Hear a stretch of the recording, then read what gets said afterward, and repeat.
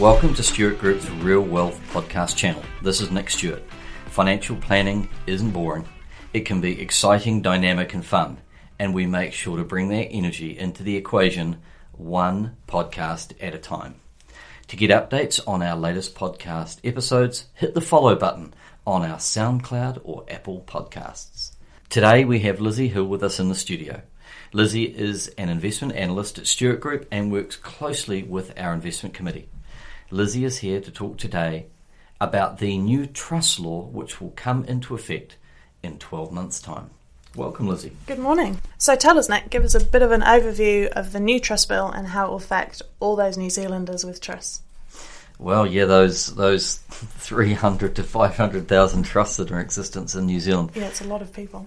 It's a very, very wide net. It affects a lot of people, and many people actually don't even know that they're a beneficiary. So what's going to happen is that the royal assent was given to the long-awaited trust bill, and it's going to come into effect on the 30th of January 2021. So the clock is ticking. It's less than 12 months away. And the legislation is a substantial reboot of the current trust law, which, well, is 70 years old, desperately needs an update, and is one of the oldest statutes on the New Zealand books. Wow. Yeah, so the Law Society, in its papers over the last decade, because this trust law reform started about a decade ago, It sat on the desk of Simon Powell. Now, that's a name, he hasn't been in Parliament since, 2009, and the original Law Society paper talked about the fact that there are 300 to 500,000 trusts in New Zealand. No one actually has a number because there's no central register. Yeah, and that could have grown since that time, right? Absolutely, yeah, very much so. And look, Hawke's Bay, many people believe, well, certainly people outside the region, lawyers that I talk to, they talk about the substantial number of trusts in this region, probably because of our kind of farming, hinterland, agricultural, horticultural base, where a lot of people use trusts for their succession planning and, keeping, predatory future son-in-laws away from their farm, etc. So it has some phenomenal ramifications ahead for trustees and beneficiaries, but it's all win-win for the beneficiaries. But there's no upside here for the trustees, because let's say for me, I have 12 trusteeships, both in a family capacity, but also for clients that we look after. And, if we're meeting the bar, which we are now, there's no upside for me. I mean, we're already meeting those requirements and obligations. But for many trustees, there are significant downsides because they pretty much haven't been operating at this level to date. They might have a yearly meeting. They may not have even met many of the beneficiaries. Yeah, and a trust has traditionally been something that you look after and you run it how you like. So there will be a great increase to get to that bar that a lot of us are already running at, I imagine. Yeah, that's right. And look, can you imagine on the 30th of January 2021 and you give a copy of the balance sheet and the profit loss, so in other words, a full set of financial statements on the trust, and you give that to the beneficiaries who may not know that they're beneficiaries, didn't know that they were able to get that information, and you're now having by law to furnish them with those documents, and they can ask you questions. For the most part, I think about it in terms of like family trusts. So if we think about it in terms of a family, you've got blended families, you've got people that may not potentially like one another. There's just not that harmony, and they're linked together through the trust. And you're going to have potentially some awkward questions of people asking about historical decisions that were made potentially a long time ago and what happened to the capital, how it was managed, who took what, who's been given what. And there's a thing called the ADR, the Alternative Disputes Resolution Service. Okay. And that's where the beneficiaries can hold the trustees to account without going through the courts.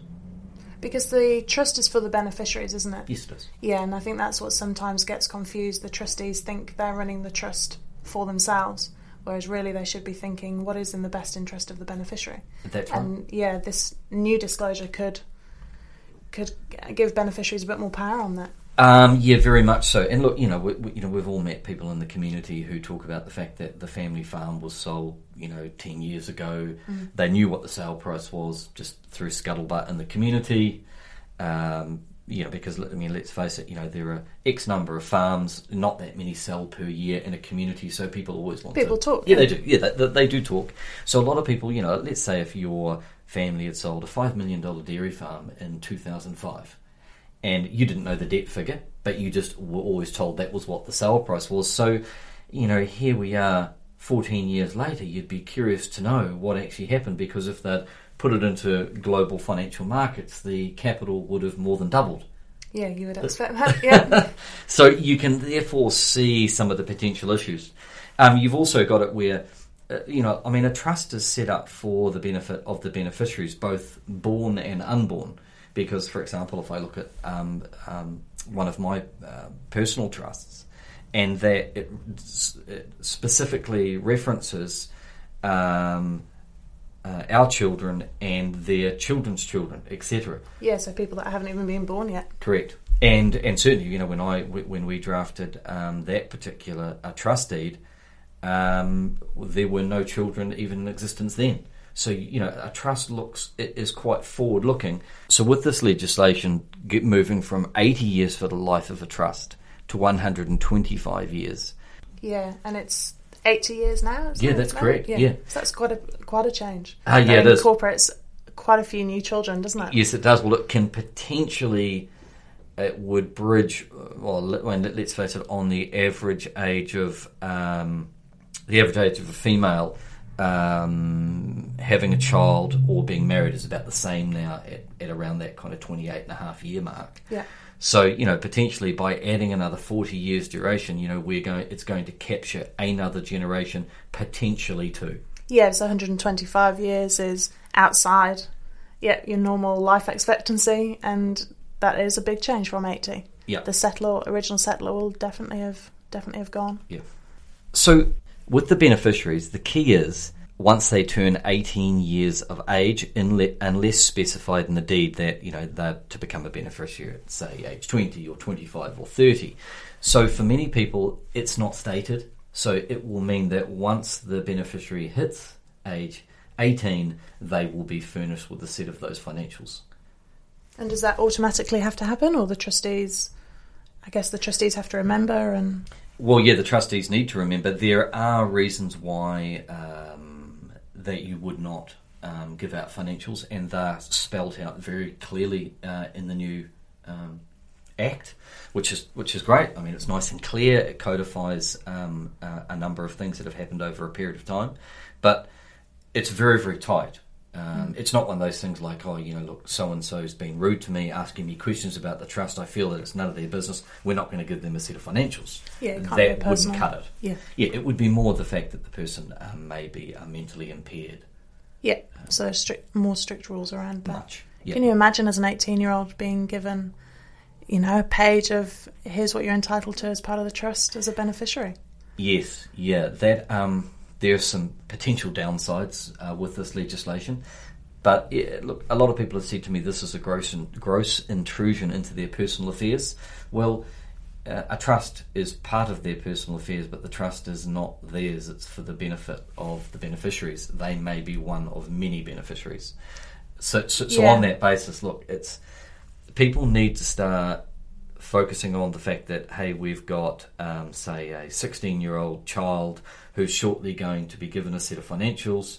They're going to get a better understanding of the trust. It's potentially time to bring them into the fold, lift their financial knowledge and understanding, and actually how the trust functions. Yeah, and some extra financial education is always good along the way. It's never a downside, is it, for anybody? Yeah, absolutely. And look, the new legislation is very, very clear on record keeping. And this is something that we've seen has been quite problematic where, say, I become a trustee of a trust that isn't new. It's been going for, say, 25 years. And you ask for a copy of all of the notes, all of the meetings going back to inception. And they don't exist. They're very difficult to get hold of. Sometimes, look, they're lost. There may have been the lawyer who originally set up the trust has long since retired, or or possibly passed away. So you've got to go and get the details. And look, the new law prescribes what information and documents that the trustees need to keep. And the core documents that need to be kept are, trust deed, variation documents, records of trust property. The key next one is the trustees' decision making. Yeah, it has to be a formal record rather than just a chat. That's right. Yeah, a formal record documented. You got to keep the financial statements and documents appointing and removing or discharging trustees. So what it is, so let's say, Lizzie, you were the retiring trustee. Mm-hmm. You would give me all of your notes. Yes. And they may have been given to you by a prior trustee. So there is a chain. Yeah, you make sure it's all kept within the trust. Yeah. Now, let's say if I was to take on a trusteeship and you said, Nick, there are no files, I can't find them, sorry, I shredded them last year, that's a potential risk for me coming on board as a new trustee, because that means I'm not informed and can't protect myself on what has happened in the past. You'd have no idea what previously happened or any decisions that had been made. Absolutely. And the other one, just around that kind of liability aspect for the trustee, in the past, a lot of trustees have sought an indemnity for a decision. Okay.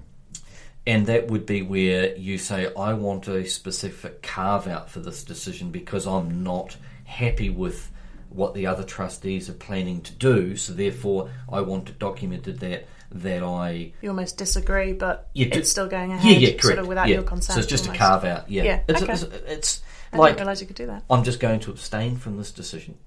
But we continue as though it didn't happen. Okay. Yep. Now, that's historically what some people have done, say like on succession planning, where it's favoured one beneficiary over the other. Going forward, that's going to be much more difficult. And what happens now is I would need to get that carve out, that if I was a trustee, I would need to go and consult with the beneficiaries that I am requesting the indemnity, the carve-out, and I would have to get independent legal advice for each of the beneficiaries so that it's not just them, so that let's say the hypothetical 18-year-old last year of school is being asked to just okay this indemnity.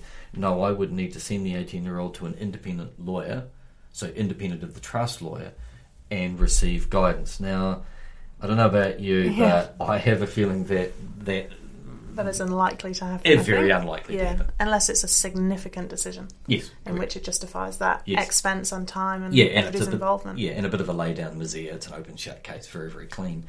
But why, as a trustee, if I'm seeking an indemnity because I'm really unhappy with a decision, why...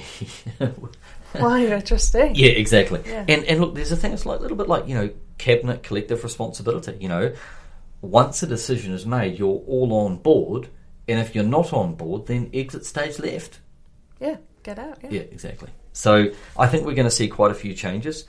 I think there will be a dearth of trustees, independent trustees, exiting and not wanting to be a trustee going forward because they won't want to sit down with the beneficiaries who they may not have met, or there may be some family issues there. It may be the blended family that I talked about earlier, where there's just a little bit of disharmony there between the blood and non-blood, and yet they're both treated equally under the trust, of course. Yeah, and if you were a trustee for your friend's trust just out of a friendship and they needed somebody external, then it is a very different landscape now that it's formalised and there's more legislation around it. You've got to be a party to a proper meeting. You've got to remember that the beneficiaries are now subject to information and they can request it at any time. Yep.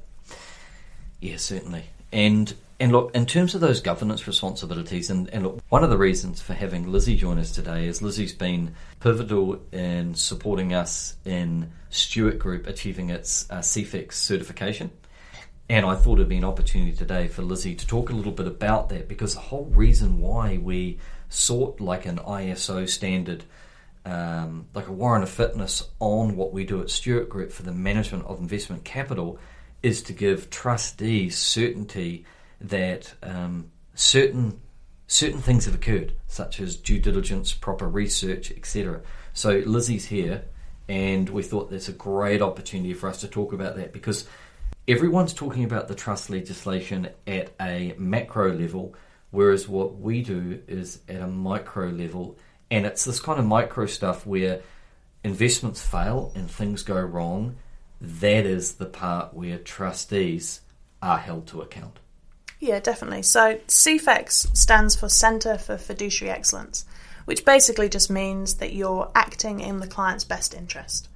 You're adhering to a global standard and you're documenting and repeating processes. So we make sure that at Stewart Group, we document particular processes and systems that need to happen, and we repeat them the same time every quarter, every year. We do regular due diligence on all providers. So potentially it could be a good sort of base for these new trusts. Get all your documentation out. What processes do you need to follow? We need to have half-yearly board meetings, annual board meetings. Do you have a set standard of minutes that you follow? And just making sure that those regular processes happen, they're documented well, and everybody knows where those records are and where they're kept. So, Lizzie, how often do we have to go through that kind of external, rigorous audit? So we have an annual audit, and it's pretty rigorous. They come in and check that A, all the processes and documentations are ready and being used, and B, they check that we're following them. So it's all very well and good 1 year having a meeting, putting in a process, and then forgetting about it and filing it away. You need to make sure that we are regularly using that. So we do quarterly due diligence.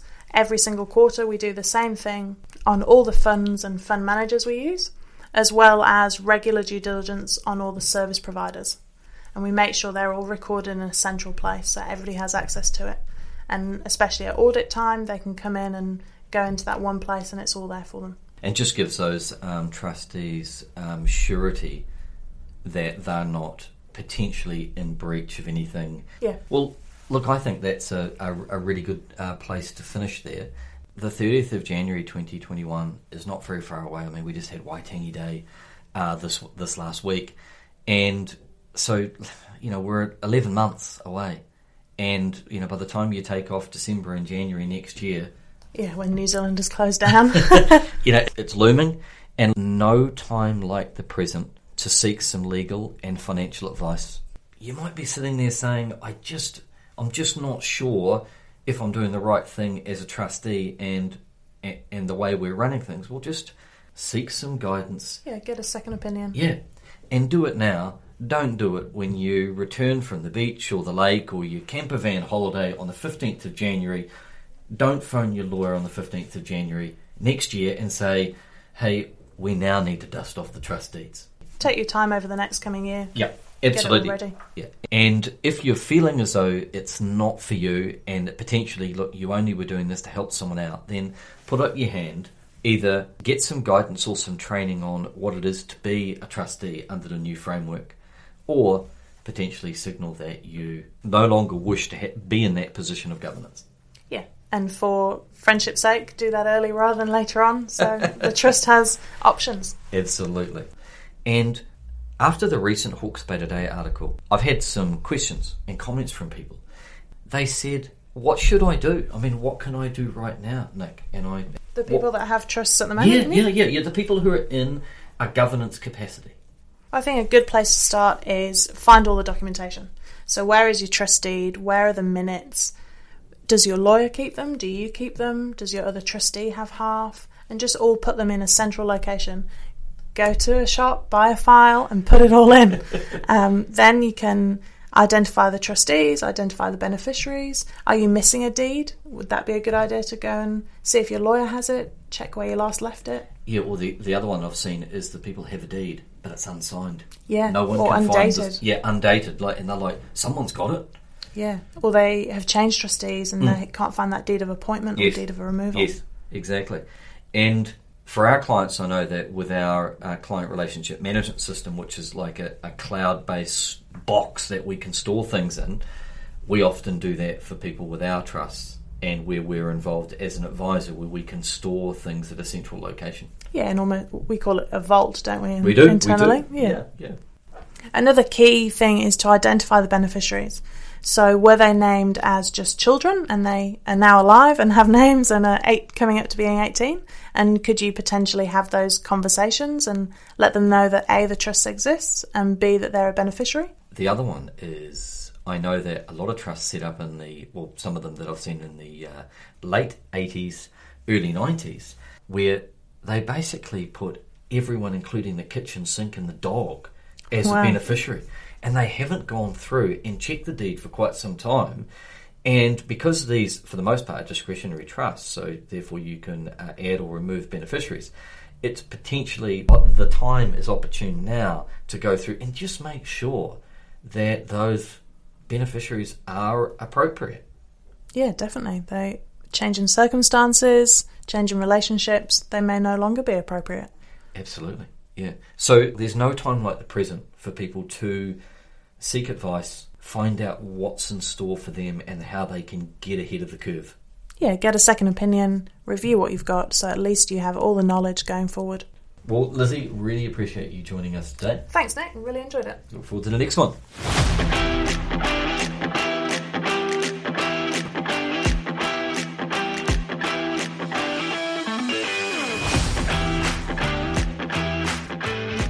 The information provided or any opinions expressed in this podcast are of a general nature and should not be construed or relied on as a recommendation to invest in a financial product or class of financial products.